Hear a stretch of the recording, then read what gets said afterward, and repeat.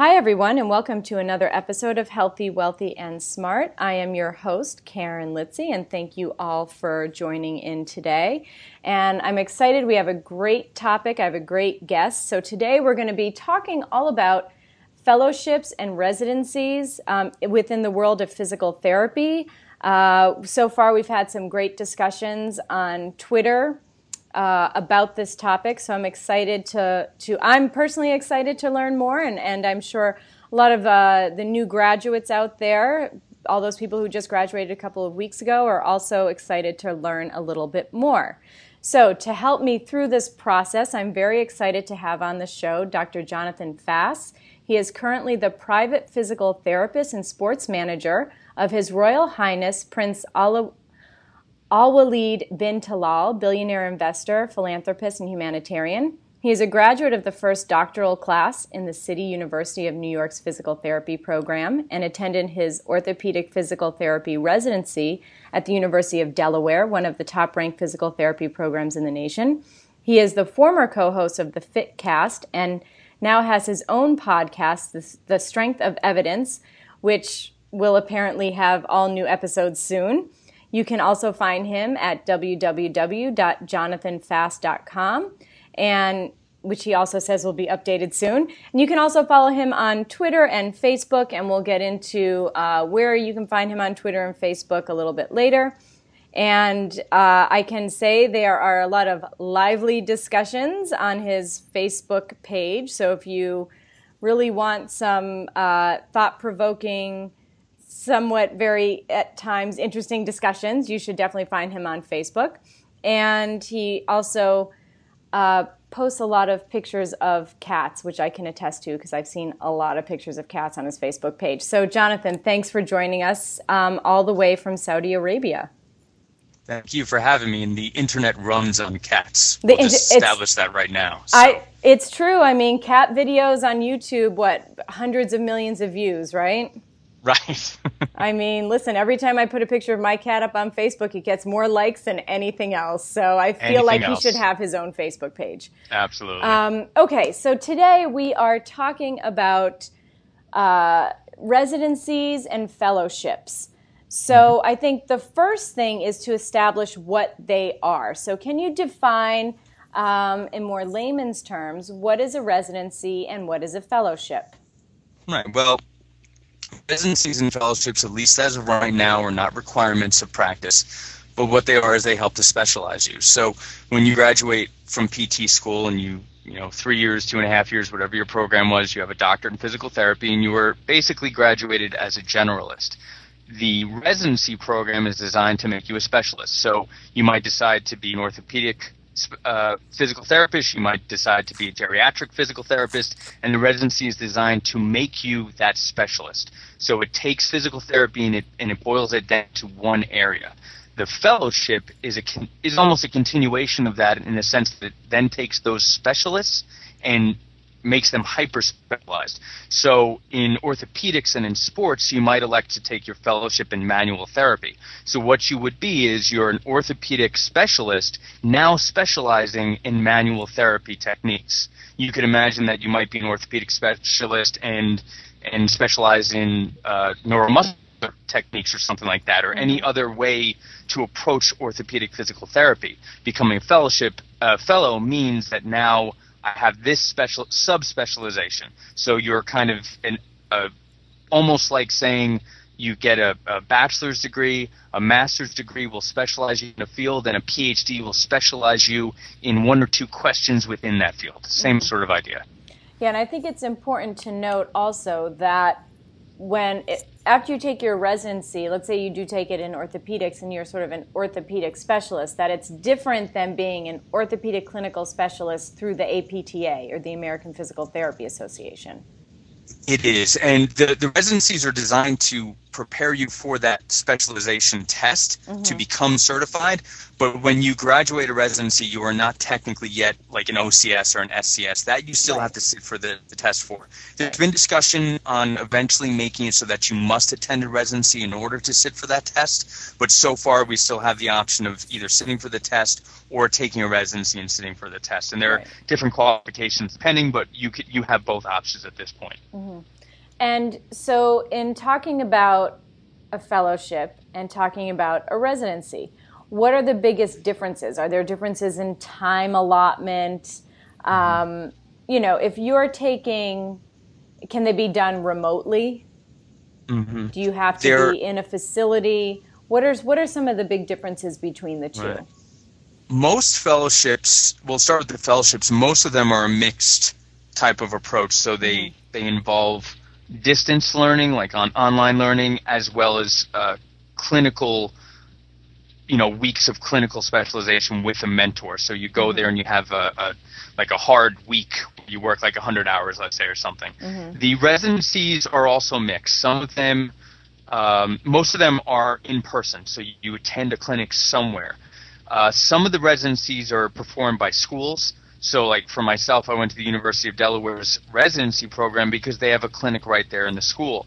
Other residencies are performed in private clinics, and they might cooperate with someone, like Evidence in Motion might certify at a clinic, and they run Evidence in Motion's residency program through that clinic. Got it. So there are a couple of different ways, which is nice because if you do have interest in attending a residency or a fellowship, you do have some choices, and you can choose, say, well, some residencies will allow you to continue working where you work, and then you do this online combination of things, or they'll have a number of different clinics, so at least you can choose one nearby. So there are a couple of options, and I think that's probably a good thing because we're all, busy working, and not all of us have the ability or desire to go to a different school or a different clinic, take a different salary and things like that. So right. And then actually that brings me to another question is, do you have to pay for this? Or are you hired as a resident? Do you have to pay for it? Do you have to pay for the fellowship? Because, that's, I think, something that can definitely hold people back, especially new graduates coming out of school if they're in a lot of student loan debt already. Is this something that one must pay for? Yes and no. You get paid as a resident in most cases. Some of the programs, if they're using your current practice and location, then you're paying for that residency or fellowship. But most of the residencies, you get hired as a resident, but it's at either a reduced salary, or you may get a full salary or a competitive salary, but then you also have to stay with them for a number of years. So you sign a contract that after your residency year, you'll stay on for, let's say, another 2 years or something like that. So there's always a price to pay, but there are differences in how each residency is set up. And then a fellowship, is a fellowship like just a continuation of school? No, there are some major differences, and it is not even a continuation necessarily of the residency, but it is closer to the residency structure than anything else. Most fellowships have you working as the fellow. You're completing certain hours, and there are certain requirements of the fellowship, just like there's certain requirements in the residency to complete. You do take testing and test your skills. You may take coursework additional, and the same thing may be true of the residency as well. So it does depend a little bit on the fellowship. But the most of the fellowships that I've seen, and I've looked into the manual therapy fellowships, they're a combination of some classwork and in-clinic training and mentoring hours are very important in all of these things. Sure. And here's a question from Laura Keeley. She is a physical therapy student, and she wanted to know, do I have to do both or either to be seen as valuable to an employer or to patients? It's a really good question, and the answer is no, that you don't have to take either of these things. But the real answer, getting to what she's asking about, what you will basically appear like to patients, or let's say referring MDs or something like that, the answer is I don't know, because the research hasn't been done. I can say, generally speaking, you will most likely produce relationships with orthopedic surgeons and medical doctors and other physical therapists in the area. So when I took my residency, I was shadowing other physical therapists. I was shadowing other orthopedic surgeons and surgeon groups. So I got to know a lot of these individuals, and reasonably speaking, I would have therefore been probably gotten more referrals from them, so it would have helped my business. But having said that, I can't tell you for a fact that if a orthopedic surgeon or someone sees this on your resume or sees this in your description, they'll say, oh, well, I'll send my people there. Logically speaking, you would think so, because they not only does it look impressive, presumably, but it also speaks to them as medical doctors. And I did have those conversations, and they said, I went through a residency. It's kind of cool to see a physical therapist that went through a residency. So they feel that they can relate, and the assumption is these are more expert practitioners.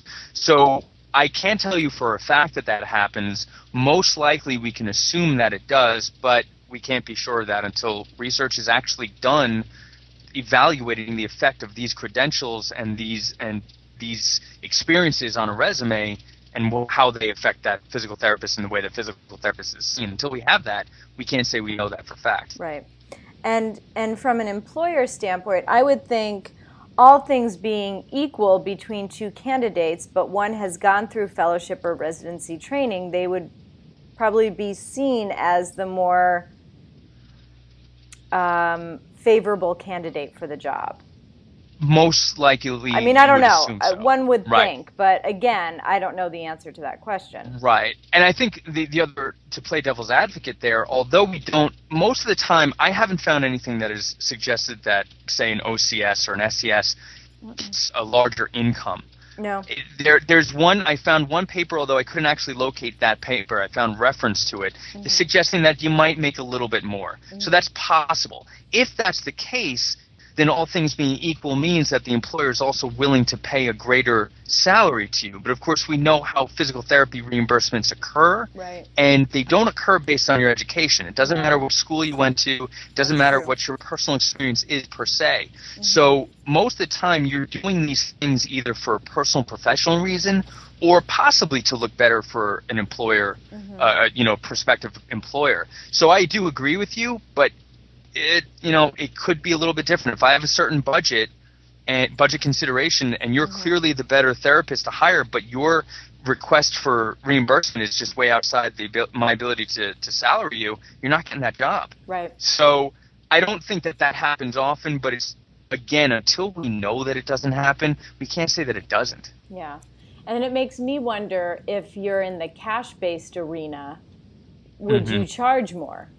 Right. Could you charge more? And again, that of course is based on your market. It's based on your patient population. So I don't know. I don't know if you charge more, if you don't charge more. Right. You foreseeably could, but then again, it's a matter of market forces. Yeah. So if you're deemed to be a better therapist, that may or may not have to do with residency training or fellowship training.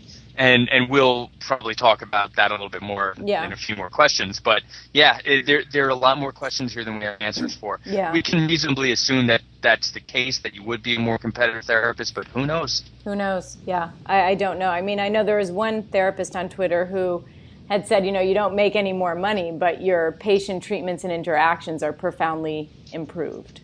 So, I think it's so, I guess, from a moral, personal standpoint, and how you want to be viewed by your patient and how you want to show up for your patient, I think perhaps it's worth it. Right. Regardless of the amount of money you make. I thought that was a good observation, but the problem with that observation, and I don't necessarily disagree with it from my experience or friends of mine, through the residency or other residents that I've known, we all felt very qualified when we were finished with our residency. I did not finish, by the way. I was like 2 or 3 months shy because I took this job. Oh, okay. So I don't want to put out there that I graduated my residency. I did not. This job came up and it was like, okay, I'll take the job. But from everyone that I know, and including myself, we felt better. But the question is, would that be the case 5 years from now? Or did we all even out after that point? Yeah. And that's a big question too. So yes, immediately you'll get a push. Almost inconceivable that you wouldn't. I mean, I think we can reasonably say that that's probably true. But 5 years from now, do I know that it made a difference? Are my co-graduates that just went, straight into work immediately, are they as good or better or worse than I was? And is the residency the reason why? I don't know. Yeah, it's a good question. And in the world of physical therapy, because research and science itself changes a lot over a 5-year or 10-year period, I think regardless of whether you had a residency or a fellowship, if you don't keep up, it's not going to add to your PT career, and it's not going to add value to your patient's treatment. So, right. And the question is does the residency or fellowship instill in you that yearning to keep learning? Right, and we'll talk about that. So we'll talk about that in a little bit. Yeah. Okay, so Lauren also asked, how long do people normally wait to pursue either a residency or a fellowship? That was a really good question. There was a study performed, but it was 15 years ago, but the average, they looked at it was characteristics of residents. And they found that the average resident that they, studied had waited about 6.5 years. Okay. Before they entered the residency program. The thing is, 15 years ago, the residency programs were very new, and now they've been around for a while. I went into the residency as soon as I was done with PT school. I went right from PT. I started the residency before I passed my boards. I was still technically like a student. Because I was working under like a student license. Most of the residents that I worked with also did the same thing. They went straight from their school right into the residency. There were some other residents that were a little bit older that had been, in previous cohorts, and I think they practiced a few years. It's reasonable to say that you're probably going to start a residency somewhere within 5 years of graduating. I think that's probably fair enough, but give or take. But it really doesn't matter. It's up to you. And I think that one of the main reasons that people might elect to take a residency is because they're missing something in their education or practice. So they either decide that they want to learn more, or within the practice they're being frustrated by something that they can't solve or whatever, and they need more growth. And they're going back to the residency for that. That seems to be a reasonable decision making. I think that makes sense. I think you have to think about these residencies and fellowships as and look at them as obviously advanced training, but you have to go into it when you're ready for it, and when you feel it's going to be something that really resonates with you and that you're really going to put your full effort into. Right. And if you're going to half-ass it, then I don't think, then why would you do it? There's also challenges in the residency. They're difficult. So as a brand new physical therapist, that may be a bit of an overload, or it may not. And I think it just depends on the individual. For some people, they're going to be able to run right into it, and for others, they may need to, I'm going to practice a little bit, get some of these, interaction skills with patients or whatever before I decide to go back to residency. So there's really no right or wrong answer to that. Yeah. It's just whenever it feels right for you is the right answer. Right. Okay. So let's actually, before we move on with the fellowship and residency, I just wanted to talk quickly about, so people sort of like myself who graduated with a master's degree, or even people who graduated before me who maybe just had a bachelor's degree, and moving on towards that transitional DPT or getting that doctorate in physical therapy. What is your opinion on the value of that? That's the ongoing debate, isn't it? Is whether or not first the DPT itself is justified. And I think it does boil down to how does it produce physical therapists. If we produce better, more effective, and efficient physical therapists with a doctorate, then I think that we could argue that it's justified. But again, the evidence it's difficult, and it's difficult mostly, to be fair, the DPT is fairly new. So to be able to compare physical therapists where the DPT hasn't been around for as long, and therefore they are they're greener therapists, it's a difficult comparison to make. But having said that, if we're going to have the doctorate, clearly it's political. Let's be blunt. It's a political move by the association because we do have competition and we compete with other health professionals that have doctorates. So there is a political reason for that, and I don't think that that's unfair to say, because it's important and valuable that when we talk about the patient expectation, there may be a difference when you get introduced to Dr. So-and-so versus Mr. or Mrs. or Miss so-and-so. You know, so there's value there. And when we think about the highly important interaction between the patient and the therapist, I think that we can make a reasonable argument that this may, in fact, affect outcomes just because the patient may have a little bit more trust in us. Yeah, faith and trust. So I think that's valuable. If we look at the amount of schooling and education with the DPT versus other clinical doctorates, medical and chiropractic, it's far, far, far closer to those levels of education, the amount of credit hours, than the majority of master's programs. So if we're looking at the master's programs in PT before the DPT, they were usually somewhere around, 60, 70, 80 credits. And most master's programs are around 30 or 40. You can get a master's in exercise physiology for, I think, like 35, 45 credits. So when we compare those two, we can already start to say, well, PT was almost sort of in the middle anyway, in a sense, and adding some coursework, if that coursework is valuable to the profession. I'm not into it for just adding coursework and charging us more for the degree, but if the coursework could be validated to be helpful for the profession and for outcomes, then I think you can justify it by that means too.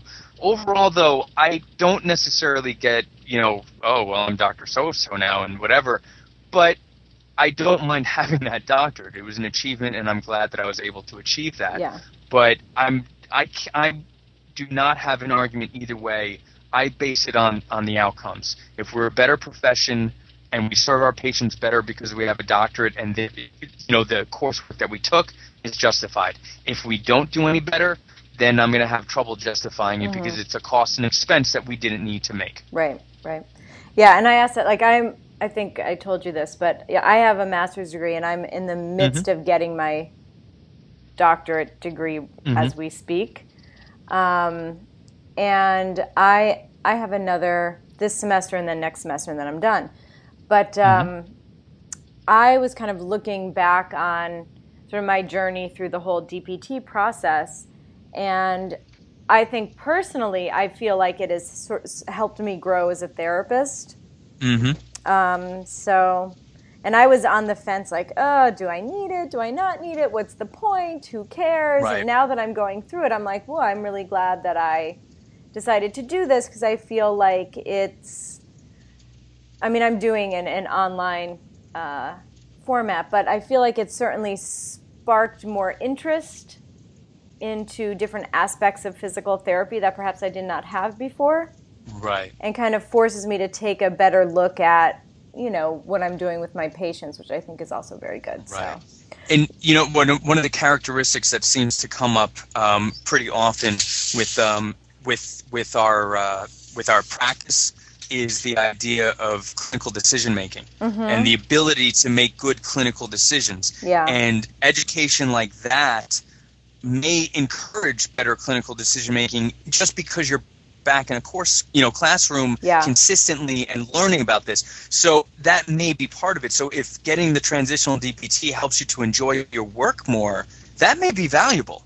Now, how much of a value that is, and versus the cost that you're paying for this degree, that's something else to decide. But that may be it. But there are other characteristics that we're going to talk about too that might muddy the waters a little bit. And I'll leave that as a. I don't really think about the cost. I try to keep the cost out of my head, and mainly because I can, But I try and, of course, not everyone has the luxury to say I don't have to worry. I'm not stressing out over the cost. But I try and keep the cost in the back of my head and just focus on the work versus am I getting my money's worth? Because I think if you go in with that idea, and that I think would be for fellowships, residency, everything. Right. If you as a therapist are always going in, am I really getting my money's worth out of this? Or you're going to have a really crap time. But now I'll bring this up, and we keep hinting. Feel like you're not focusing on the work. Right. Well, see, don't I know. think that I think a lot of times as physical therapists, it's reasonable to suggest that we're altruistic people Mm-hmm. in the sense that we're giving our time to help others. But Right. there is a return for us. We're not completely like, oh, I'll work for free. Of Nonsense. We're course all not. going to work for something that we think Right. is reasonable and fair. Right. And I think a lot of times, and especially as students, I'm not going to say that it's done purposely at all, but I think that we tend to ride on that idea. We're going to change the world, we're going to help our patients, which is all great and wonderful. But there is a reality to our profession as well. And the fact of the matter is that any of this education we just talked about, there's no evidence that we're really getting more money. There's certainly no structured system in the way maybe nursing is, where they Mm-hmm. get a greater degree and they get a bump in pay scale, Right. right? We don't have that. So we're doing a lot of these things on the idea that it will make us better therapists and will serve our patients better. Mm-hmm. And we're evaluating the costs in both, economically in money and time Mm-hmm. to pursue these things in order to do that. But when we talk about the cost, we tend to look at just the bottom line, right? So as a physical therapist in the residency program, I was paid $25,000 for the year, right? And that was clearly about half, if not more than half, of what I could have made as just Correct. the first year, right? Yeah. So if I take $25,000 as my salary and say that the residency cost me $25,000, that's not entirely true. Because what it really cost me was $25,000 of income that could have been used for something else. Right. Now, I was using it for personal development, and that's called human capital. When we look at economics, it's human capital. So you're raising your human capital. You're making yourself a better expert at whatever it is that your expertise is. In this sense, it's physical therapy. But had I used that economics for something else, that money for something else, what would it have produced? So we can look at like markets. What if I decided to take my first year salary and split it in half, live the same way I did as a resident, but I'll take the $25,000 and invest it in the stock market, right? If we look at that and we say, and we can run numbers on this, I love economics, but we can run numbers on this. We can look at 40 years of growth. Let's say you're 25 years old and in your residency or a new grad. So that means you're probably going to have 40 years before you retire. And if we took the interest rate on that investment at 5%, which is half of the annual return for the last 50 years of the S&P 500, then that $25,000 in the end was $176,000. And if we say, okay, we'll make it 11% annual return, which is what the S&P has done over history. There's no reason to suspect that it'll continue, but we can use that number. Then it goes from what was it, 176,000 to 1.6 million dollars. So now when we ask the question, was this worth it? It's not, was it worth 25,000? Is it worth maybe $1 million? That's a way different question. That's a significant question. And we still haven't talked about the fact that, like you brought up in the beginning, we're paying off student loans too. So not only do we not have the ability to pay off student loans, we're also accruing interest on those student loans. Right. Now, I can say for myself, yeah, it was worth it, but I work for a prince. So this is not exactly the typical end result of a residency program. So when I elected to take that residency, I looked at it as like, oh, okay, I'll make 25 instead of like 60 or whatever. But in fact, it was much more than the difference of like $30,000. It could have been up to $1 million. That's significant. Right. And when we put it like that, and when you put it that way, that's also a lot of ifs, That's if you did invest, if the market, blah blah, if. But I think that's why I think in the end you have to do what feels true to you. Right, but we also have to do what feels true with all information. With all the information, so that's a new type of information there. If we're comparing because I agree, I agreed. I said 25,000, I can deal with that because I'm going to get a lot out of it. But if you'd said, oh, it's going to cost you $1 million, well, then you'd be like, what? I'm not sure that I would have done that. Right, because now we've changed the cost analysis. Sure. So I think that's something that's really invaluable. That's not to say don't do a residency or to do one, but it means when you make this decision, find out what you're getting out of it and find out what the true costs are. These are what's called true costs in an economic analysis. And maybe you wouldn't invest it. Maybe you just go on a trip to Right. Europe or something or whatever. And if that's what you would have done with it, then then maybe it is worth investing your time into your human capital versus just taking a trip to Disneyland. That's absolutely valid. But if you're the type of person that might have invested or is worried about your future income, or you have enormous student loans to pay off, that changes that analysis. Absolutely. Absolutely. And that kind of goes back to what Lauren asked, is how long do people normally wait? If you're the type of person who you're like, I would rather pay off these student loans before I start something new, then I think that's totally valid, and it makes a lot of sense. Absolutely. Because a lot of people don't want to put debt on top of debt, or have to defer those student loans for a couple of years. I know I'm the type of person, like, I am like a debt-free person, so I'm not like, I would have waited to do a residency until my loans were paid off. Right. Just because it would like totally stress me out. Right. So I am the person, like you said, I am that person that would rather invest it and maybe wait a little bit. Right. And just get the work experience. And then, I think the beauty about these residencies or fellowships is there are no age requirements. There's no age limits to them. Not at all. So that you can, at your own time, and when the time is right, and when you feel the value for you, both financially and otherwise, is right. Right. Because it's a commitment. It's a commitment. Okay, yes, so I think we've sort of touched a little bit about this, but as we're talking through here, but Matt DeBoll, who I believe just graduated this year from a PT school, he asked, is it valuable to practice in terms of outcomes, and is it valuable in other ways to kind of take these fellowship trainings and these residency trainings?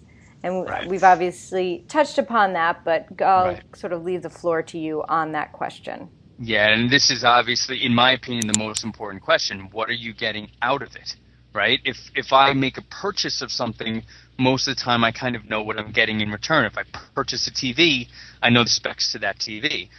What are the specs of residency graduates? And for a field that is, we're just talking about the DPT and priding itself in moving into this evidence-based practice, we have next to nothing in terms of evidence of outcomes, not only for a resident or a fellow, but for even this clinical specialization. There is almost nothing out there. And the few papers that you can find confirm that, because in their literature review, they're like, well, there's basically nothing out there. So we have a lot of retrospective studies and with bias and things like that. They're small studies, and it's difficult to get any real quality information out of them. There is some indication that clinical specialists are happier at their jobs, and they feel more fulfillment after they become clinical specialists. There is absolutely nothing comparing a clinical specialist that sat for the exam versus a clinical specialist that took a residency. So I can absolutely not say anything about any type of difference between the two. And as far as I know, there's no difference. Whether or not you take the residency, if we're all clinical specialists, I have no idea in practice, in return on investment and enjoyment of your job. I have no information on that whatsoever. Surprisingly, the information on clinical specialists is a little bit mixed too. There are some studies, very few, there's like one or two that say clinical specialists do a better job. There are big problems in those studies too, though. I wouldn't take these as great studies, but they show that outcomes for patients are the same. So the patients report the same satisfaction. The differences occur possibly in the cost of the care. So, clinical specialists, I think these were OCSs, are better at clinically managing the cost of their care. So it costs less to treat patients, and the patients on average get out about 1 or 2 visits sooner. Okay. But the problem is that those studies, they looked at 50 or 60 non-specialists, which included OTs, PTAs. It was like a hodgepodge versus 7 or 9 clinical specialists. So that's not a very good interaction. And there were differences. There were differences in the amount of time practiced. This clinical specialist practiced longer and worked longer hours within those years, they weren't clinically, significant, but that doesn't mean it's not clinically significant, meaning that difference may have actually resulted in something different, even though we didn't have statistical significance of difference. Right. So it's very difficult to take any information from those sources. So the answer is, I don't know. Now, here's the other thing to consider. If we take a residency, who are the people taking the residencies, and why are they doing it? So in other words, we might find that residents and OCS or SCS or any clinical specialists do actually practice better. We might absolutely find that, and that would be reasonable. But the question is, do they practice better because they took residencies and took fellowships, or do they practice better because they wanted to? In other words, the type of person and the type of individual that would pursue an education like that may have the means with which to be better practitioners regardless. And this question was answered brilliantly in an economics paper that looked at selective schools for undergraduates, so Harvard and Yale and Princeton, the most selective schools that we have. Clearly, this type of study isn't necessarily applicable to physical therapists, but it does raise a point. What they wanted to know, is going to Harvard going to make a difference in your income? And the answer, of course, is yes. You'll make more money if you were an undergrad at Harvard, all things being equal, majors and career, versus if you went to a school that was a little less selective. But what they looked at further, this was a paper actually, it's a great paper. It's very interesting, but it was done by Stacey Dale and Alan Kruger in 2000, and it was in the Journal of the Quarterly Journal of Economics, and it was published in 2002. They looked at applicants. It was a 20-year period, so it was like 1975, and then reevaluated them again in 1995. They found that the students that had been accepted to the most selective schools but had elected not to go made the same amount of money. So it turns out that being the most successful, at least in this case in terms of income, is not because you went to Harvard. It's just because you did the work to be accepted. Where you went afterwards didn't matter. And does that apply to us as physical therapists? Are the type of people that are interested and motivated to advance their career, advance their learning, learn new things, is that what it takes to be a better therapist? Or do you actually have to go to the residency to become that better therapist? And again, it brings up the question, maybe after the residency I was better, but in 5 years am I better than anyone else? I don't know. Am I better than the person that took the test but didn't take the residency? I don't know. Yeah. Yeah, and these are all excellent points, and I think it just shows that I think there's a huge gray area as to the value of residency, fellowship, DPT, masters. Is it experience? Is it the person who graduated in the 80s with a bachelor's degree that has all this wealth of experience? Are they and wants to continue to learn, Right. I mean, it doesn't make them any less of a therapist because they don't have their master's or they don't have their doctorate. Right. But they have a lot of experience and they want to learn and they want to, keep pushing forward within their learning, within their career in terms of learning. Right. A lot of these things, because we don't have the evidence, become begging the question. So we assume residencies are better because they're residencies and you learn more, and we assume learning more is better because they're residencies, and they just answer their own question without actually showing us that there is in fact reason to believe this. And just the pursuit of education in and of itself does not necessarily mean you will be better at practice. Right? I could get a PhD in art history right now, but it won't make me a better physical therapist necessarily, unless I only treat art historians, right? Then maybe I have something to talk to them about. So we have to make sure that we're learning the right kinds of things. Yeah. So taking a transitional DPT, taking a residency, these things have been evaluated. There's some literature on this, and they'll look at quote-unquote expert physical therapists, and they'll find out the things that they do, and they'll put that into their the kind of book on how to be an expert therapist and how to the tests that we take and things like this. But these are all correlational findings.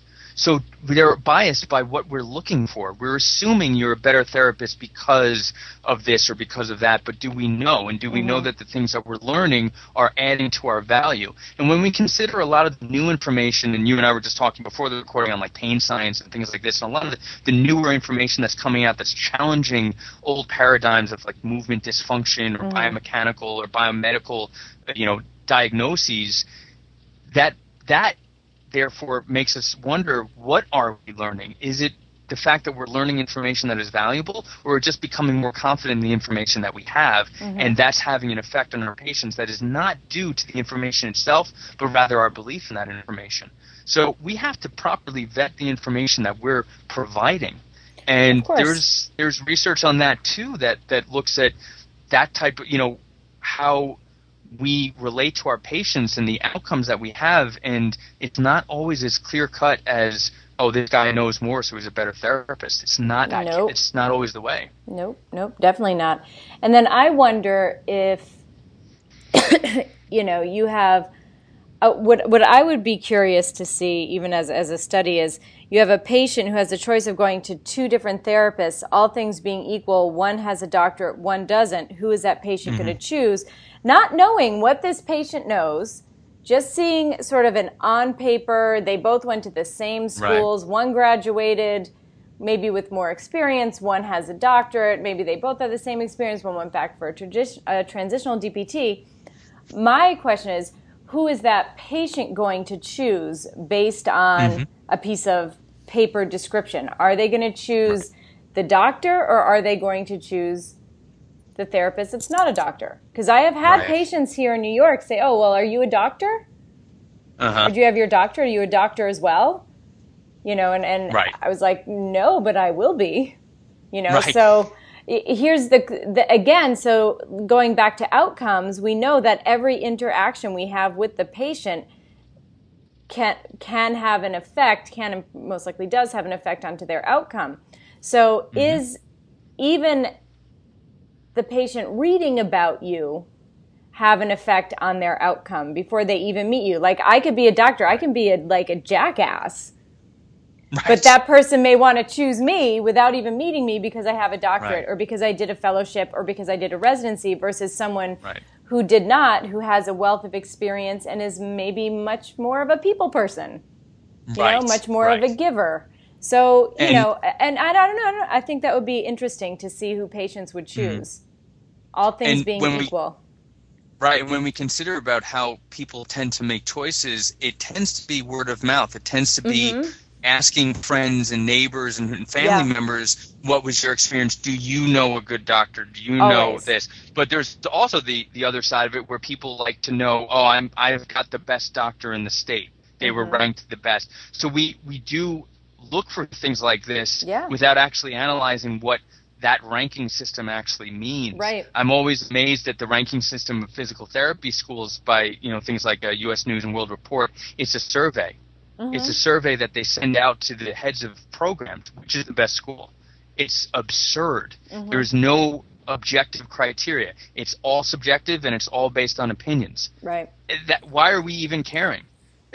We shouldn't. The answer is we shouldn't. And yet I wonder how many of our listeners, when choosing physical therapy schools, allowed that to dictate some of their of the portion of their choices. And I think it's human nature to look at rankings. Absolutely. I always look at rankings. Absolutely. I don't care what it is. Absolutely. I don't care if it's best movies of all time. Like, if it's a 1 through 20 ranking, I am looking at it.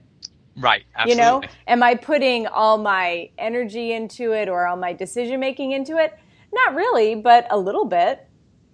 So if you see, that's the thing. If you see that someone has on their resume all this stuff versus someone who doesn't, you're going to think, well, they've got to be better because they have all this stuff on their resume.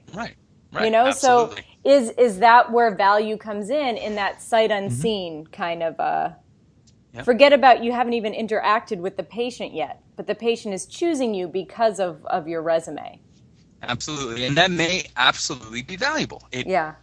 There's no reason to suggest that it's not, but is it valuable enough to do these things or to go through this process? And for the record, my assumption is this process is valuable. My assumption is that we will get things out of going to a residency, going through fellowship training. Absolutely. But I don't base my decisions when I can on assumptions. Right. You know, and in something like this that requires so much time, effort, and monetary cost and time cost and all these types of things, it would be very nice for a field that prides itself in current evidence-based practice to actually perform some evidence on these things that affect its workers, its field. Yeah, I agree. I think that would be a great undertaking. Yeah. You know, and I think it would make a lot of sense, and perhaps it would make these people like Lauren or like Matt or, you know, people who are debating on, is this something I want to do? You know, do I want to put myself into more debt? Do I want to, you know, is this going to be worth it for me? So having some more objective readings, I think, would help. I think that from a personal standpoint, I feel that most likely the people that would benefit the most from these things are the ones that may have felt that they did not get everything they needed in their clinical experiences or their graduate experiences and are looking for something more. Maybe they didn't have a program that was strong in evidence-based practice, or maybe they didn't have strong clinical rotations and they don't work in an area that is particularly progressive in research or something like that. My feeling there, and what's interesting is that's probably informed by that study on Harvard. They did find that for students that were lower income, that did make a difference. Now, the reason why is probably multifaceted, because then we're getting into the discussion of why are people lower income. But it seemed to make a difference for those individuals, but not for the individuals that were otherwise, you know, higher income. And that's probably also stating the fact that higher income individuals are more likely to have been born in higher income families. You know, certainly they're students, so of course. So it means you already have your connections and your experiences and whatever. So I would suspect that that's possibly true of the residency training as well. If you just didn't get you got decent but not great graduate training, then something like that probably could help, because in the least, it will give you confidence and will point you in a direction. Yeah. But if you went to a great program, I don't know if you're getting something more out of the residency. And again, if you went to a great program, a highly selective program, you're already the person that will do well because you were accepted to a highly selective program, not because you learned more at that highly selective program per se. Right. So kind of what you're saying is, and we're going to kind of have to wrap things up here pretty soon, but I kind of feel like out of at least what I'm getting out of this discussion, and then I'll have you kind of give your 2 cents as well, if you will.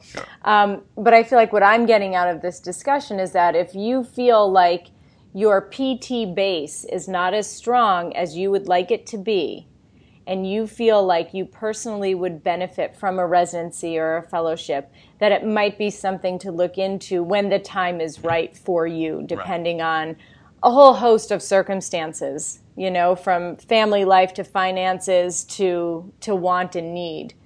But it seems like if you feel like you did not get the best base within your undergraduate and graduate program, or doctoral program now, if you will, that going on for this fellowship and residency to make you more confident and to make you feel like you would be a better physical therapist and you would be able to serve your population better than you would otherwise, then it may be worth it. I think that's fair. Yeah, okay. I think that's very fair. and that does seem to mirror a lot of the reasons why people took residencies in the first place from the limited evidence that they've done. Right. And that's exactly what it means. It doesn't mean necessarily that you should at least consider studying the materials for clinical specialization. I'd say that's your first step. Get the materials and study those materials. I can't tell you that doing a residency is any better or worse than that. We might consider the mentorship and things of that nature as valuable, and I don't see why we should say that it's not, but we can't be sure. But certainly in the least consider studying for the test, even if you decide not to take it. Although at that point, if you've studied, you better take the damn thing, because that's a lot of studying, Yeah, but at that point, I think that when you make any of these decisions, and my purpose here and the things that I have counseled people on when they've written to me and asked me these types of questions, make sure that you know everything you possibly can, including the time and investment and what that investment actually means to your practice and your life.